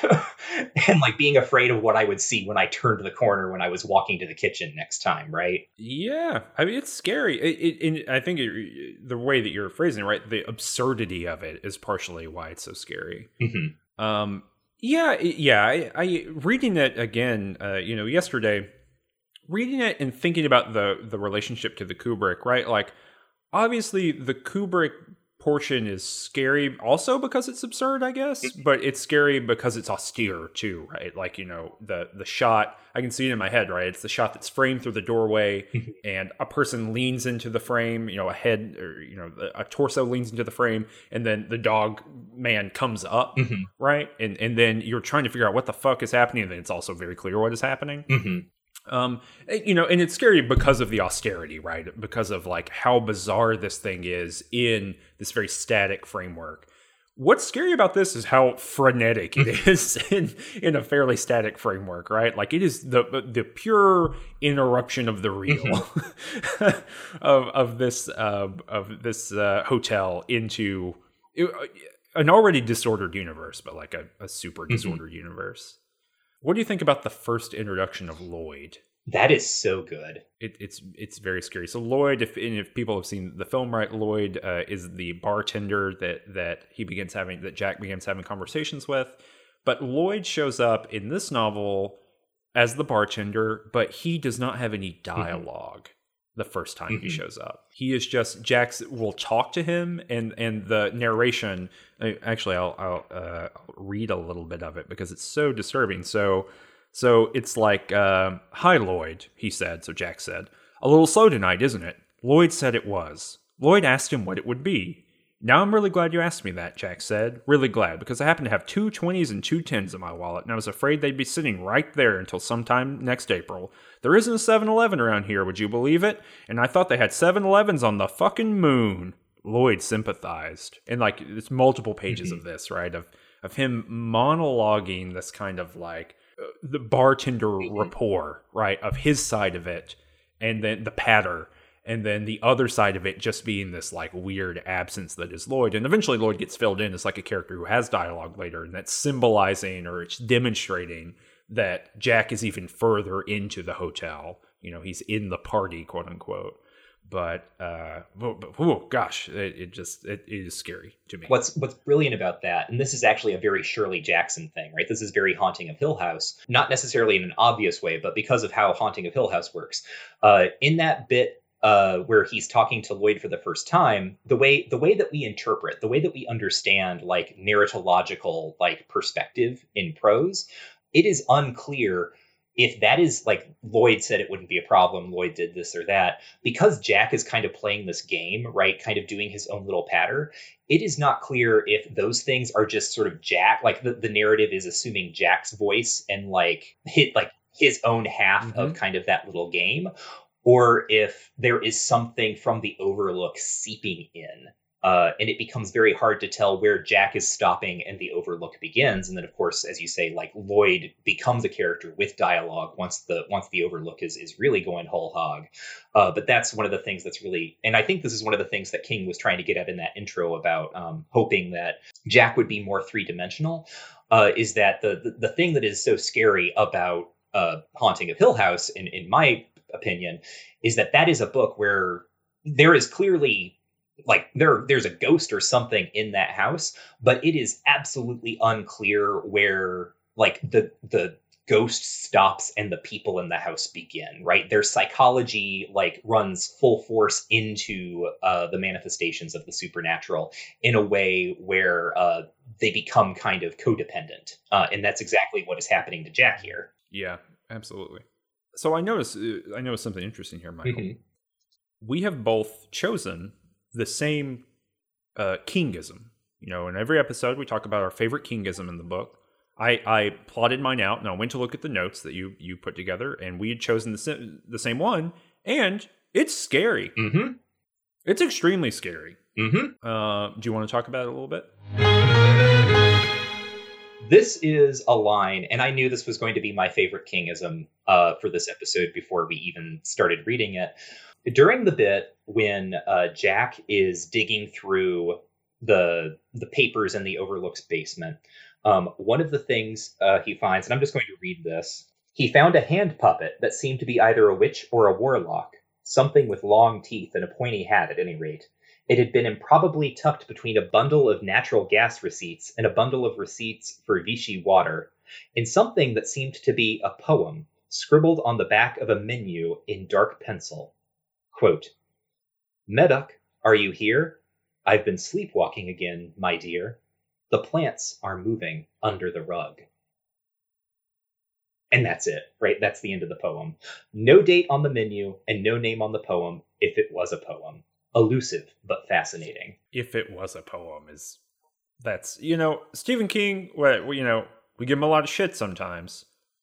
That's masterful, right? Mm-hmm. Like the economy of that. But oh, yeah, no, you're right. It is the economy of it. Like it is, so the reason I chose this for my Kingism, the reason I knew that this would be my Kingism is that this has been in my head since I read this book.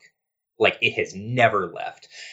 Because so Stephen King does this thing, another King thing, and he does it a lot in this book, I think more so than he has in the previous two. So what TV Tropes calls these are arc words, right? A kind of phrase or something like that gets repeated throughout the duration of a TV show, right? And takes on more and more significance the more it is repeated. I would like to lodge my discontent with this concept of the arc word. I would like to flag that I do not like it either. I'm bringing it in only because it's a way for, I think people listeners might understand, sort of what I'm trying to get at here, because what makes King's use of this type of thing so different from what they do with arc words is that it's usually like nonsense, right? It's like weird little phrases or like, one that's going to show up a lot later is just someone asking the question, "Sounds Hawaiian, don't it?" Like that's just going to, like, there's going to be some books later where that just gets repeated like multiple times in like a character's interior monologue, because that's what happens, right? Is characters encounter a phrase and then it starts echoing in their head and it starts taking on all of these like weird connotations and it starts like diverging. So we get another version of this later. I think it's possibly Danny who hears this. Which is like things are filtering into him psychically, and maybe it's Jack who thinks it, but it's like, "Medoc, are you here? It's the inhuman monsters that I fear." And like the phrase starts like mutating and changing, but it's always this kind of recurring, weird, ominous sing song, and it does like that thing so well. Yeah, it has this kind of feeling of it's happening again. Right, which I think is if there's like a root to the horror of this novel for me, right, and the thing that really works on me or resonates with me is that time is broken in the Overlook, right? When the Overlook is charged up and doing its thing, and presumably, as we're told several times, the reason that the Overlook is so active when we're reading the novel is because it's feeding off of Danny. It's absorbing some of that psychic energy, or it's something about him is charging it up. And so this is just this kind of like an artifact, right? That is demonstrating that what has happened before, or what is happening now, has happened before here, right? So it has the same kind of function as grading as well, right? Is like, we know that what is happening to Jack is not unique. And it's part of the tragedy of the thing too, right? Which is that as we get toward the end of the novel, we realize, and it's when Jack's at the party and he's kind of interacting with these characters who we have seen as like, monsters, basically, or we will see. So he sees the dog man, he sees Derwent, he sees the woman in what, 237? I don't know why I can't think of the thing. 217. 237 is the Kubrick movie. There we go. So in 217, right, he's seeing her, but in her, not a zombie form, or not a ghost form, or a different type of ghost, I guess. But he's seeing all of this, but he's also talking to these other figures, and you get the sense that Jack believes he's been promised, or not. You get the sense Jack is being promised that he is the caretaker, and that he'll be the caretaker, and that he's so good at being the caretaker that he might one day get to be the manager. Right? It's this kind of like maneuver or movement or upward mobility like you talked about before. It's the thing that's being denied him in his day-to-day life that the Overlook is offering him and tempting him with. But this poem, or whatever it is, it's scary by itself. I think just there's something about the phrasing of it. It has this dreamlike quality to it. But it's also like, I've been sleepwalking again. Mm-hmm. And that happens to Jack. Mm-hmm. Right, he sleepwalks. He has these weird memories. The plants are moving under the rug, like you said. That's the pattern that's on the ground.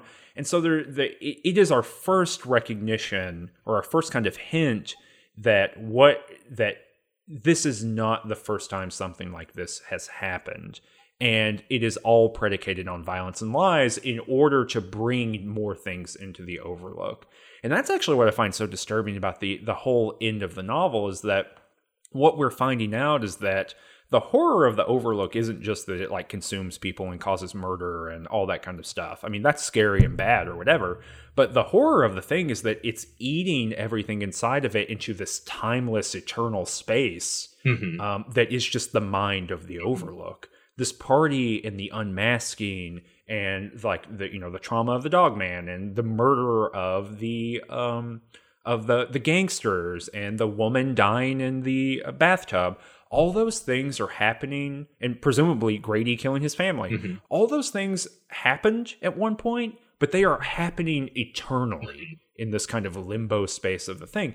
And that's just like straight up horror, right? I mean, it's hell, I think it's, this kind of Manichaean version of like the worst shit that could happen happening all the time.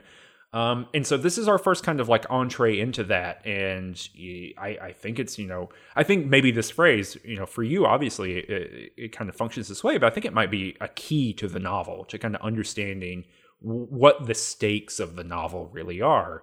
Danny's going to be there forever. If Danny dies here, Wendy will be there forever, underneath Jack's thumb forever. If the Overlook wins. And that, I think, it sells the book. I mean, that it provides the limit case for like what the imagination is here. I'm glad that we chose the same one. I was wondering if that would ever happen, and then it did. Yeah, I like marked it with a big, because I read this mostly in bed, and so I was just folding down page numbers, or folding down pages, and so I like folded that one all the way in half. And then I like saw the notes you sent, and I was like, well, easy to do that one. Then what do you think of Uncle Stevie's mixtape? What there's more songs in this book than I think there were in the previous two. He really goes all out. Uncle Stevie's mixtape. Yeah, well, I don't know. You got the first one here. You got Eddie Cochran, 20 Flight Rock. Yeah, so this is a song that like Danny sings to himself while he's playing on the porch of the Overlook. It's like a kind of rockabilly song. It is less than 2 minutes long. It is kind of like the suggestion of a song, in my opinion, than actually a song. I don't know. Like, it's just okay, whatever. It's about like the singer's like girlfriend lives on the 20th floor and he has to walk up 20 flights of stairs, and it's very tiring. Yeah. Well, he's rocking, right? So, but it sounds like appropriate little kid music. Yeah. I think it's 2 stars just because it's like whatever. But sure, Danny would love it. Mm-hmm. I got, and we're not going to talk about all the songs that showed up in this thing, in the book, because you're right, a whole bunch of songs did, but Al Green, Call Me shows up. This is just an Al Green song, just straight up. Sounds like most Al Green music. If you like Al Green, it's very good. It's very smooth. Great. 3 stars. I listened also to The Stripper, which is an instrumental piece by David Rose. It's from the 40s or 50s. It's played, it's mentioned as like echoing through the halls of the Overlook or something. It was, I had to look this up because it was composed to sort of like be a song for a striptease. It's got kind of a burlesque atmosphere to it. At the same time, I feel like there is no greater index of how much the expectations for like sonic eroticism have changed in the past 70 years, because this sounds like music that a cartoon clown would dance to. One star. Is it like it's not even that kind of, because there's like a deepness to that, right? Almost a kind of brassy abrasiveness. And this song is very brassy, but it's like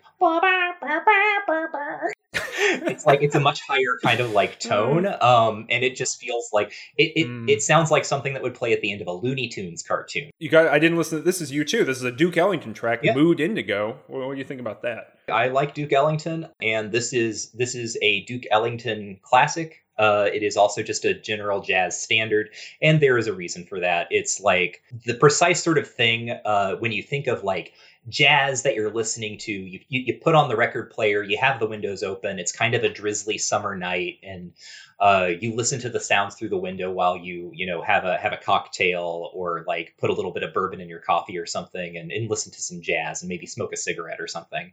It is that kind of jazz music, and it is just so good at being that. Like, I love it. 5 stars. Wow, 5 stars. There's a Glenn Miller song. There are 2 Glenn Miller songs, In the Mood and Tuxedo Junction. We did not listen to these. This is for you, things, our dear listeners. It should probably be dear listeners, dear right? listeners, yeah. But we'll go back and forth. This is for you. You should tweet at us at Range Touch and let us know your star rating for Glenn Miller's In the Mood or Glenn Miller's Tuxedo Junction. But I listened to Hank Williams Sr.'s Your Cheatin' Heart. It's just classic country music. I don't care for it. 2 stars. All right. Not good. But let me tell you what I did like, Michael. This gets its own like lyrics quotation section. And as we get further into Stephen King, we're going to get more just like epigrams. We're going to get just in the middle of text happening, just Stephen King writing out the lyrics to songs he likes, right? Like the more money that this man makes, the more he is willing to license lyrics. Absolutely. And this is Creedence Clearwater Revival's Bad Moon Rising. The song is an absolute ripper of a dad rock track. There's perhaps no more Stephen King song than Bad Moon Rising. It absolutely whips ass. 5 stars. Agreed. Good judgment there. There's apparently, I also caught this during the scene or the party that ends with an unmasking, right? So the big kind of like ephemeral phantasmal party. Someone is playing a swing version of Ticket to Ride, which is a very Stephen King. Like, I'm going to take a Beatles song and have someone play it. Well, that's interesting too, right? Because Ticket to Ride didn't exist when the party happened. No, right? And that's part of the idea that all times are one in the Overlook, right? This is the most sort of suggestion I think we get of how these times really can overlap. We've got a couple other segments here that we gotta do here. What in the Kingiverse? So some connections from this novel to the other ones. The obvious one, I think, is Dr. Sleep. That it's a direct sequel. We will talk about that in approximately 5 years. But you said you had some other ones. I didn't notice any, but that's just because I think I'm not as good at this. What did you notice, Michael? So the Overlook gets mentioned in Misery later on, which we'll talk about in maybe 4 years. So it shows up there. Sidewinder, Colorado, which is the small town that is closest to the Overlook, becomes in the same way last time I talked about like the King locations like Jerusalem's Lot and Castle Rock and Derry. Sidewinder becomes that for Colorado. Whenever a King character passes through Colorado, they mention Sidewinder, and sometimes like the ruins of the old hotel nearby get brought up. Yeah, for whatever reason, there's like a short story that takes place in Sidewinder, I think, now that I'm thinking about it. That is probably true, although weirdly enough, it's not one that I'm conjuring from my memory immediately. Yeah, I can't think of it either, but anyway, well, we'll find out. We're going to be reading some short stories pretty soon. There's a new little segment that you've pitched here, Michael. It's called King Shakespeare, because Stephen King can't help himself, basically. Yes. He's got to talk about Shakespeare. He has to. He loves it. He loves Shakespeare. He does. I think he does. I mean, to be true, I think he really does love Shakespeare. I think this is going to be a common thing. I think he's going to talk about Shakespeare quite a bit over the next 40 years or so. But you said, hey, maybe I should talk about all the different references to Shakespeare. I think I've already talked about the fact that the Overlook time is out of joint, Michael. Yeah, one of the famous quotes from Hamlet, that time is out of joint, has a lot of bearing on the Overlook. But kind of just to run up the past couple of books, King has a He has an English teacher's kind of knowledge, and he knows when to invoke these illusions and where they're thematically appropriate. So Carrie is compared to, at one point in the novel, Lady Macbeth, as she's leaving prom, and she's covered in blood, and she's like wiping her hands on her skirt, and this calls to mind Lady Macbeth in Macbeth, who sleepwalks and is constantly reenacting the murder that she and her husband did of the king. And she has a spot of blood on her hands, and she can't get it to wash off in her dream. And so she says, famously, out down spot. And so Carrie gets compared to Lady Macbeth in that moment. Salem's Lot, very, very briefly, has a mention of someone demanding like their pound of flesh, which is a reference to the Merchant of Venice. Thematically gets really interesting because obviously in that play, which is deeply anti-Semitic, the character of Shylock, who is a Jew, wants to cut a pound of flesh from the breast of a Christian man. And he ends up getting haggled out of court, basically, because the lawyer, or rather the person pretending to be a lawyer who is arguing against him, says that the bond mentions only the flesh and not the blood. So Shylock cannot take he can take the flesh, but he can't take the blood. And if he can't do that, then the bond is forfeit. So that's how Shylock gets excluded from the world of the play, right? The play ends with the preservation of like white Christian Venetian society. And that's very interesting if you think about how that might resonate with the fears of insiders and outsiders that's going on in Salem's Lot, and especially the potentially deeply anti-Semitic trope of the people from Europe or some other place coming here and destroying us from the inside out. This is the book, The Shining, that goes the hardest on the Shakespeare directly. So not only is the time out of joint in The Overlook, there is a bit where King explicitly is rewriting. He's imagining, I think it's like Danny imagining what would happen if he saw a ghost, and sort of like how his hair would stand up and how he would shiver and so on and so forth. And it is just a straight up rewriting of something the ghost in Hamlet says to Hamlet. The ghost says, if I told you what the afterlife is like, your hair would stand up and you would shake and shiver and all of this stuff. Like it is just straight up like beat for beat that speech rewritten. But then also there's a moment where Jack is running down the stairs because the hotel is coming to life and the elevator has started working, and we're in Wendy's perspective. Jack gets to the bottom of the stairs and he's unsure of which direction to turn. And Wendy compares him to Hamlet because Hamlet sort of famously doesn't know what he should do. He's ambivalent about his situation because his father's ghost has come back and said, hey, I was murdered and you need to do a murder to avenge me. And Hamlet has very complicated feelings on this. So Wendy sees Jack in a moment of kind of like confusion and ambivalence and thinks of him as Hamlet, which is very thematically appropriate, of course, because when the hotel really gets to work on Jack, the first time it does this is it starts speaking to him in his father's voice and telling him with his father's voice, you need to make them take their medicine. You need to kill your family. So it's again that Hamlet position of being confronted with a ghost and the ghost telling you that you need to do murder. Except in this case, right, we have kind of the whole haunted house genre that we're locking into rather than the revenge tragedy that is Hamlet. The you need to take your medicine line is also another scary thing. It's the thing that Jack's father said, and we find out that Jack's father was an orderly at a hospital, and you realize, or at least this is my interpretation of this, right? Because he's an orderly, he has to wrestle people down probably, right? His job is to like move people around, but then also be there in case like someone starts acting up. Like, this is what he does every day and this is maybe what he's looking forward to, is like forcing people to take their medicine. And it's very like, ugh. Yeah. One gets a sense he's not very different at work than he is at home. Right. And, there's that horrible kind of scene of him beating his wife with a cane that kind of comes up repeatedly, but which again is replicated in Jack attacking his family with a mallet, which we didn't really talk about. Honestly, not that big of a thing in the novel. I mean, in the sense of it's graphic and disgusting and horrifying, but, kind of becomes a slasher flick at the end. And, he chases his whole family around and tries to kill them with a mallet. Not an axe, like in the film. I think the mallet's scarier, personally.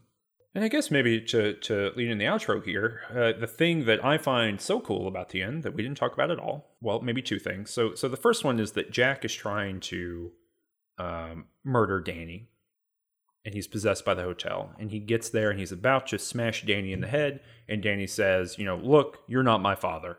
My father's in there somewhere, but you're not my father. And Jack is able to dismiss in this last kind of moment of grace, right? He gets rid of the hotel, and he says, look, Danny, you got to run. Like, I love you, but I'm going to murder you with this mallet, basically, and I can't do anything about it. And Danny kind of holds his ground. He's trying to work through it, and then the Overlook takes control again of Jack. He's possessed. It's possessed Jack, and it smashes his face apart.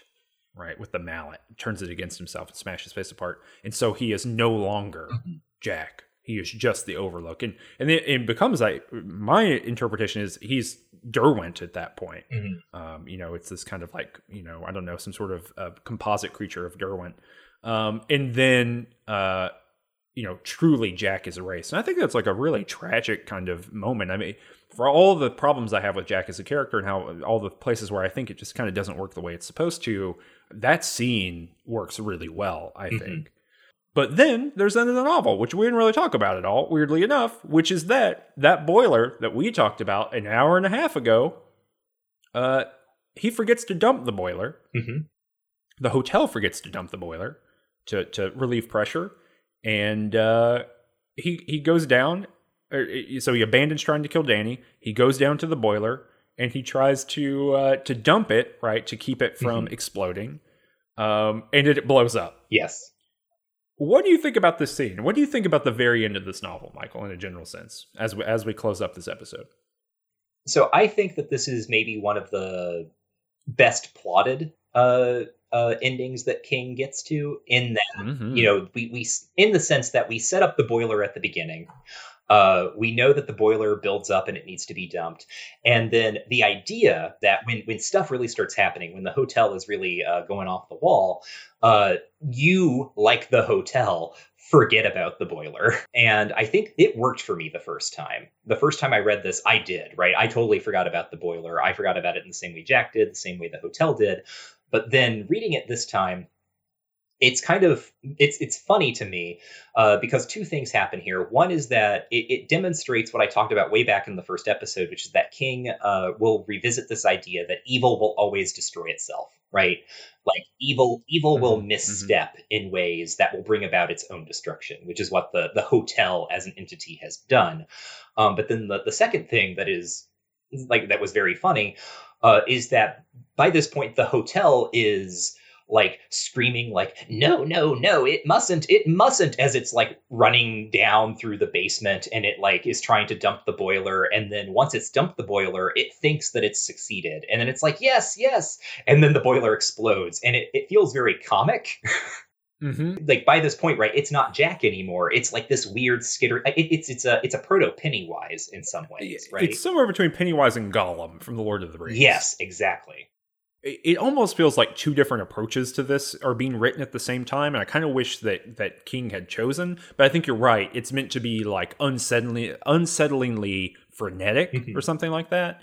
But so like Halloran is there, right? And he's rescuing Wendy and Danny, and Jack, or the thing that was Jack, is taking the elevator, and Halloran, specifically says he doesn't look through the window of the elevator in order to see like the chittering, horror that's back there. And like that to me is scary. That's like, oh God, there's something back there that's so horrifying that it's not worth even trying to look at it. But then on the other side, right, you have that kind of thing where it's dumping the boiler and yelling, you're like, I've won, and, blows up. So, I agree. I think tonally it switches a little bit too much into what Cy and I might call the zany, and it switches aesthetic modes maybe too much. Last thing I want to ask you your opinion about, Michael. What do you think about the thing that escapes the Overlook Hotel? If we go back to the the cut prologue before the play, the first thing that happens in the during the ribbon cutting ceremony at the Overlook, is a woman starts screaming, right? The ribbon gets cut and a woman in the crowd, because it's all sort of like the 19th century, like hoity-toity people. She starts screaming and falls into a dead faint. And when she wakes up later, they ask her, like, what happened? And she said, I looked, because they're all outside the hotel. She's like, I looked into the lobby and I saw something. It did not look like a man, right? It wasn't a person. So at the moment the Overlook Hotel gets its ribbon cut, there is something in the lobby that is not a person. Non-canonical, right? This gets cut, but it's interesting to keep in mind, because what happens at the end is the Overlook Hotel is burning down. The big bank of windows on its western side, where kind of its presidential suite is, those get blown out. And Halloran, I think, is looking up and he sees what is described as a large black manta, like escaping, like a cloud of black smoke in the shape of a manta ray escaping into the sky. And it's also called, like, a swarm of wasps. But specifically the image of just like this giant manta ray, it is so strange, and it is kind of kingy in the same way that the alternate ending of Carrie was her becoming a giant Godzilla figure, right? This thing that has been a very gothic kind of traditional haunted house suddenly becomes like a big sea creature. Yeah, I think it literally ruins the ending of the book. I have that strong of a reaction to it, because if you remove that, right, you end up with this great thing, which is like, the hotel is burning down. We get a sense that the thing is done. Halloran goes into the shed in order to get some blankets. So it's the shed that Jack has been in previously a couple times in the book. It's where the snowmobile gets ruined, right? He's back inside in somewhere that is owned by the hotel, or as part of the presence of the hotel. He goes in there, and the hotel is trying to get him to kill Wendy and Danny, right? So the hotel still has presence. And he's able to stop it, right? There's even a roque mallet in there, and he almost grabs it, or no, he does grab it, and then throws it down. He's like, no, I'm not going to kill these people. And then he runs back outside. They get on the snowmobile and they run away. And then later there is a description of like a piece of wallpaper flying from the burning hotel and hitting the shed, and eventually it begins to burn, right? And so the implication there is like, as long as it's like attached to the ground, or as long as there is a structure of the Overlook remaining, it itself could be a thing. And when the main hotel burns down, the shed burns down too eventually, right? And so that to me is so much more powerful, right? The idea of like even a structure being built on the ground in the proximity is cursed in some way. That's so much more powerful to me than there was an evil manta ray that like jetted out of the thing. I think the novel would literally be like percentage points better if they deleted one paragraph from it. Michael, what is your final estimation of this novel? I think it's still pretty good. I am not as hot on it as I once was. I think I find the weirdness and the attempted grasp of something like Salem's Lot more intriguing now in my personal and creative life. But I still think that this is it. The Overlook, like, again, I love haunted house stories. I think the Overlook Hotel itself is just a great haunted house in fiction, right? It is a great example of a particular way of approaching that particular trope. Same. I think it's a good book. I think, I probably haven't cooled on it as much, but also I don't think that I was as high on it as you were at one point, right? I don't think it's had as lasting impact. I just think it's a solid novel. I think like I said, I think it is a true classic of American fiction. I think people should at least read the thing. I think it's right there with Salem's Lot for me as far as like what we've read so far. I think just straight up, all three of the novels we read so far, pretty good. I've not been disappointed, not been unhappy, not been sad in any kind of way. These are good books. I'm glad that I have reread them. That said, Michael, what is the next book we're reading? So the next book we will be reading is the first Bachman book. That is to say, there's a series of books that Stephen King publishes under the pen name Richard Bachman, and we'll talk more about why that happens and what that sort of means in that episode. But the next novel is the first Bachman book, Rage. And just to sort of warn you here up top, Rage is a novel about a school shooting, and King is so embarrassed by it that he has allowed it to go out of print. Yeah. So published under a pseudonym and no longer available in any kind of way. So it's actually kind of hard to get your hands on. If you have a copy of the Bachman books, which is kind of an omnibus of several of the books published under the Bachman name, you can get that. You can find it on Abe Books if you're trying to read along. I'm just going to preview and say, if you're reading along, you can maybe skip this one. Mm-hmm. It's not going to hurt you in a way, but we are going to talk about it. And like you said, Michael, we're going to talk about the kind of Bachman thing, and we're going to talk about why it went out of print, or was allowed to go out of print. Stephen King wrote an essay about it. We're going to talk about that essay too. So you can see what we're up to at Ranged Touch, and you can go if you enjoyed this show. Even if you don't enjoy the show, you can still do this. But if you enjoyed the show, you can go to patreon.com/rangedtouch. In order to support the show, every month we release an episode of this, of course. In fact, this month, you're getting this halfway through the month, we released 2 episodes because we're changing the release schedule slightly. Instead of being the first Monday of the month, this is going to come out kind of in the second week of the month. I think we said the second Monday, but we're still trying to figure out exactly when. But it's going to come out mid-month instead of the beginning of the month because several other things that Ranged Touch does or produces come out at the beginning of the month. So we're trying to space out our releases a little bit. But you can go to patreon.com/rangedtouch in order to support us at $5 a month. So if you give us a Starbucks latte a month, if you throw it in the old money pot, you'll get a bonus episode from us most months. We might skip here or there, but and it's generally around Stephen King stuff. So for the Carrie novel, we did a bonus episode on Carrie 2013, the kind of most recent remake of Carrie. For last month's Salem's Lot, we did a episode on Return to Salem's Lot from 1987, which is, I keep revisiting it and I keep releasing on Twitter more clips from this movie. Truly amazing. I am stronger. I'm more positive on it now than I was in the episode, and I was already pretty effusive in the episode. So definitely something worth listening to. Michael, what is our bonus episode for this month? We have a choice. We have the Kubrick film, which everyone knows, or most people know in some way, which is very, very different from the book.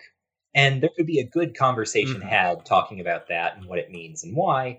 Then there's also the turkey of the Shining miniseries that Stephen King wrote the screenplay for himself and I think produced because, and this is in like the earlier mid-90s, because he is so disappointed in Kubrick's film version. And it is universally understood to just be like hokey and cheesy. I don't know which one we should watch. Well, it looks like the Shining miniseries is very difficult to get a handle on, to find. But apparently someone has uploaded a like VHS rip that they just recorded off of TV originally. They've uploaded that to the Internet Archive. It's 6 hours long. So we're doing it. Here we go. You'll get to look forward to that sometime later this month or early next month, I suppose. Yep. I want to make sure that this is all. Yep. Here's Danny. Mm-hmm. It's got a bowl cut in this one. Here's that doctor. God, we didn't even talk about the doctor they go to, but that's okay. We'll be fine. Oh gosh, this is going to be a real doozy of a thing. All right, well, so until next time, everyone, unmask.